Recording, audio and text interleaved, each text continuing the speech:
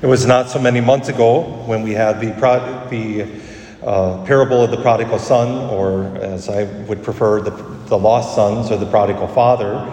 I shared that nothing brings greater grief to families than inheritance laws and inheritance and all those things. Today, as we have this passage, I feel a certain kinship with the Lord because I've been put in that situation where He is today. Oh, Father, tell them to share with me the inheritance. I have no authority over this situation whatsoever. If you think I do, I'm sorry. Take it to a judge. Take it to a lawyer, because there's nothing ultimately I can do. I can't force people to be generous. And so Jesus, of course, calls and uses as an opportunity to invite them to guard against greed, and He tells this story. And I have to admit, every time we have this particular story, I can't help but think of that wonderful musical.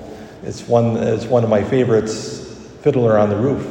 And if you know that musical, of course, there's a beautiful song in there, If I Were a Rich Man, as Tevye sings about all these things that he would do. And one of my favorite lines is, I'd have a staircase, one for going up and one just for coming down. And in the end, he thinks the best thing about being rich is he could study the Torah all day. And people would come to him and ask him questions because, as he says, when you're rich, they think you know. He doesn't want riches just for necessarily riches' sake, but for the luxury they provide him. To be able to escape toil and labor, maybe. To be thought of as somebody important, somebody who knows. And so Jesus tells this story about this rich man. And I admit, the more and more I study and pray over the parables and pray over the scriptures in general, the more I realize with the parables how brilliant Jesus really is. Because he tells this story, and especially if you're capable of reading it in the original Greek, there's some words here, some play at play. It's beautiful. He tells this story about this rich man, and if you pay attention to the pronouns or the nouns, you realize something. He's the subject of every sentence. I have done well for myself. What shall I do? I know what I shall do. I shall tear down my barns and build bigger ones.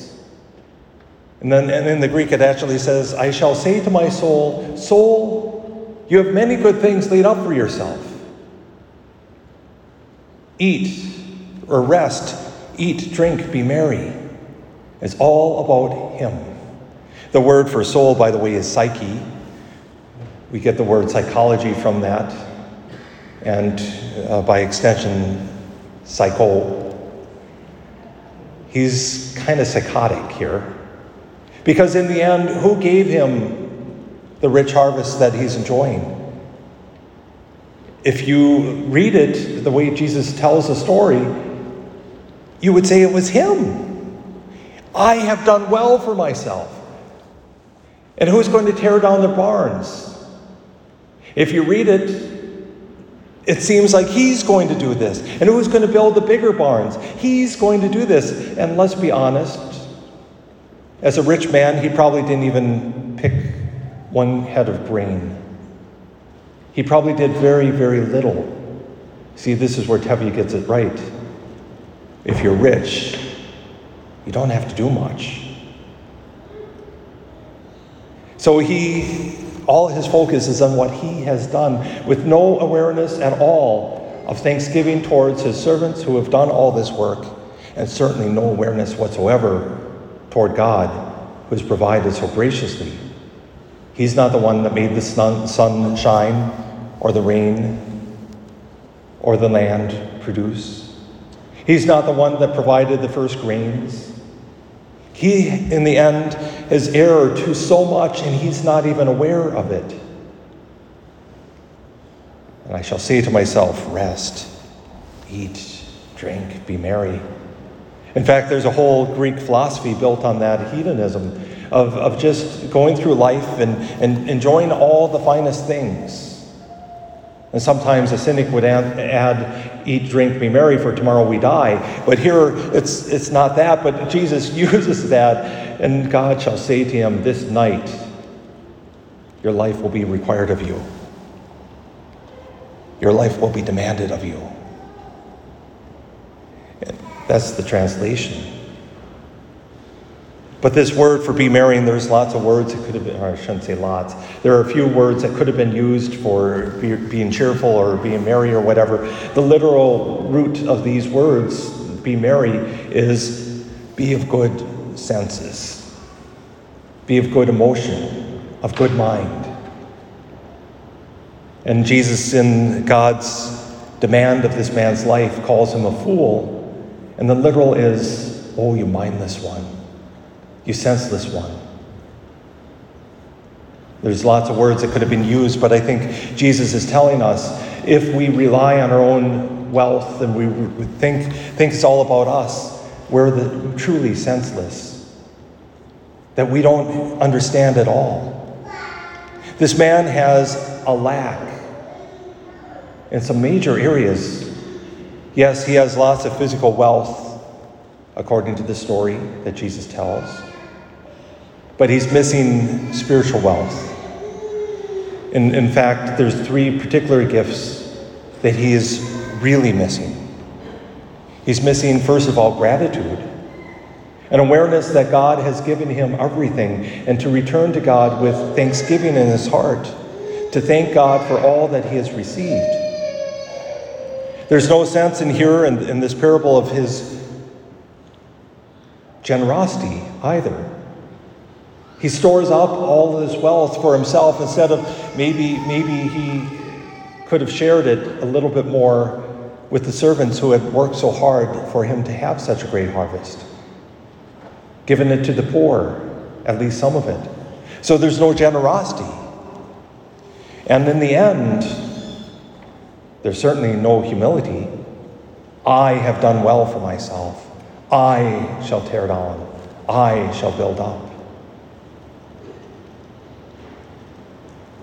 The more and more I've read of psychology and psychological illness, because it goes hand in hand with spirituality so often, the more I come to realize one thing. The true psychological health begins with humility, gratitude, and generosity. It's the beginning. And it's just more and more and more. In fact, a number of years ago, there was a particular speaker on Oprah of all shows. And I forget even who that speaker was, but I remember hearing about the episode.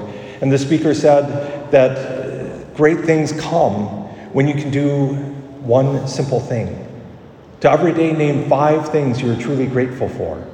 And I thought, well, that's interesting, but there's more to life than that or whatever. But a few years later, there was a psychologist that confirmed that healing begins for even the worst cases of depression when we can focus on 5 things to be grateful for every day.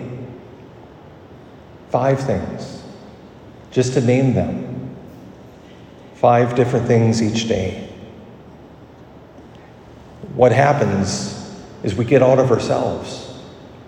We get out of the fear of the future and fear of the past. We get out of all those things, and we begin to focus on what God is truly doing. And when we add generosity to the mix, we begin to see in others somebody to be helped and somebody that helps us. And we begin to see beyond ourselves, beyond our own comforts, maybe into somebody else's discomfort. And of course, it takes humility, true humility, to do both of these things. In humility, so often we think humility means thinking less of ourselves. I've used this example a number of times, but it's so telling. There was a young woman in school when I was teaching. She sat down after communion and played a meditation piece. She was a pianist that day. It was a piece by, I think, Beethoven. Played it without any of the music in front of her, from memory. did not miss a note. It was absolutely beautiful. And the next day in class, I thanked her publicly for sharing her talent. Oh, no, I'm not talented at all, she goes. That was a false humility, and I called her on it. We happened to be talking about the spiritual gifts. Said, for you to say you have no talent is a lie. That's not humility. To say, yes, God has given me this talent, and I thank God for that talent, and I thank God I'm able to use it, that's humility. Now, for me to say I have no musical talent, that's the truth. I've been telling people I can't even play a CD anymore. I don't have a CD player. But to be humble means to stand in the truth. And how important it is to have all these 3 spiritual gifts and so many more. Our life begins and healing begins when we understand we need to grow in generosity, in gratitude, and humility. And today, if today weren't Sunday, the 31st of July, every year is the feast of St. Ignatius of Loyola, one of my favorite saints. I have so many, so stop trying to count.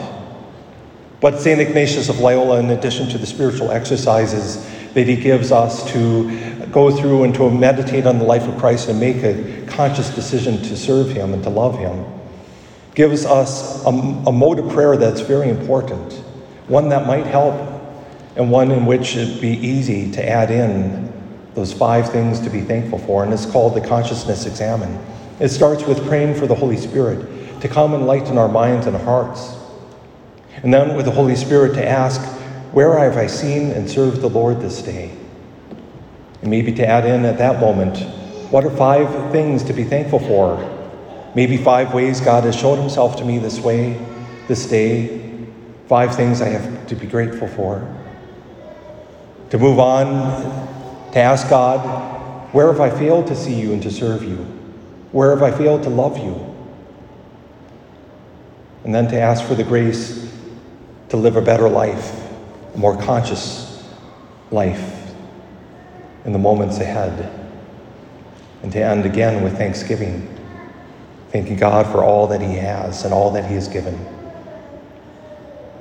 I think if we live this consciousness examen of adding in gratitude, we will grow in generosity and humility, aware that God has given us so much, and no longer looking at ourselves and thinking it's all about us, but rather it's about the riches God wants to give us, the riches that we cannot hoard, that we share generously. Because the amazing thing about God's riches, the more we share, the more we have. It's the way it works. These riches in this world, they rot, they decay. The more we give, the less we have, it seems. But God's riches, what truly matters, the more we give, the more we have.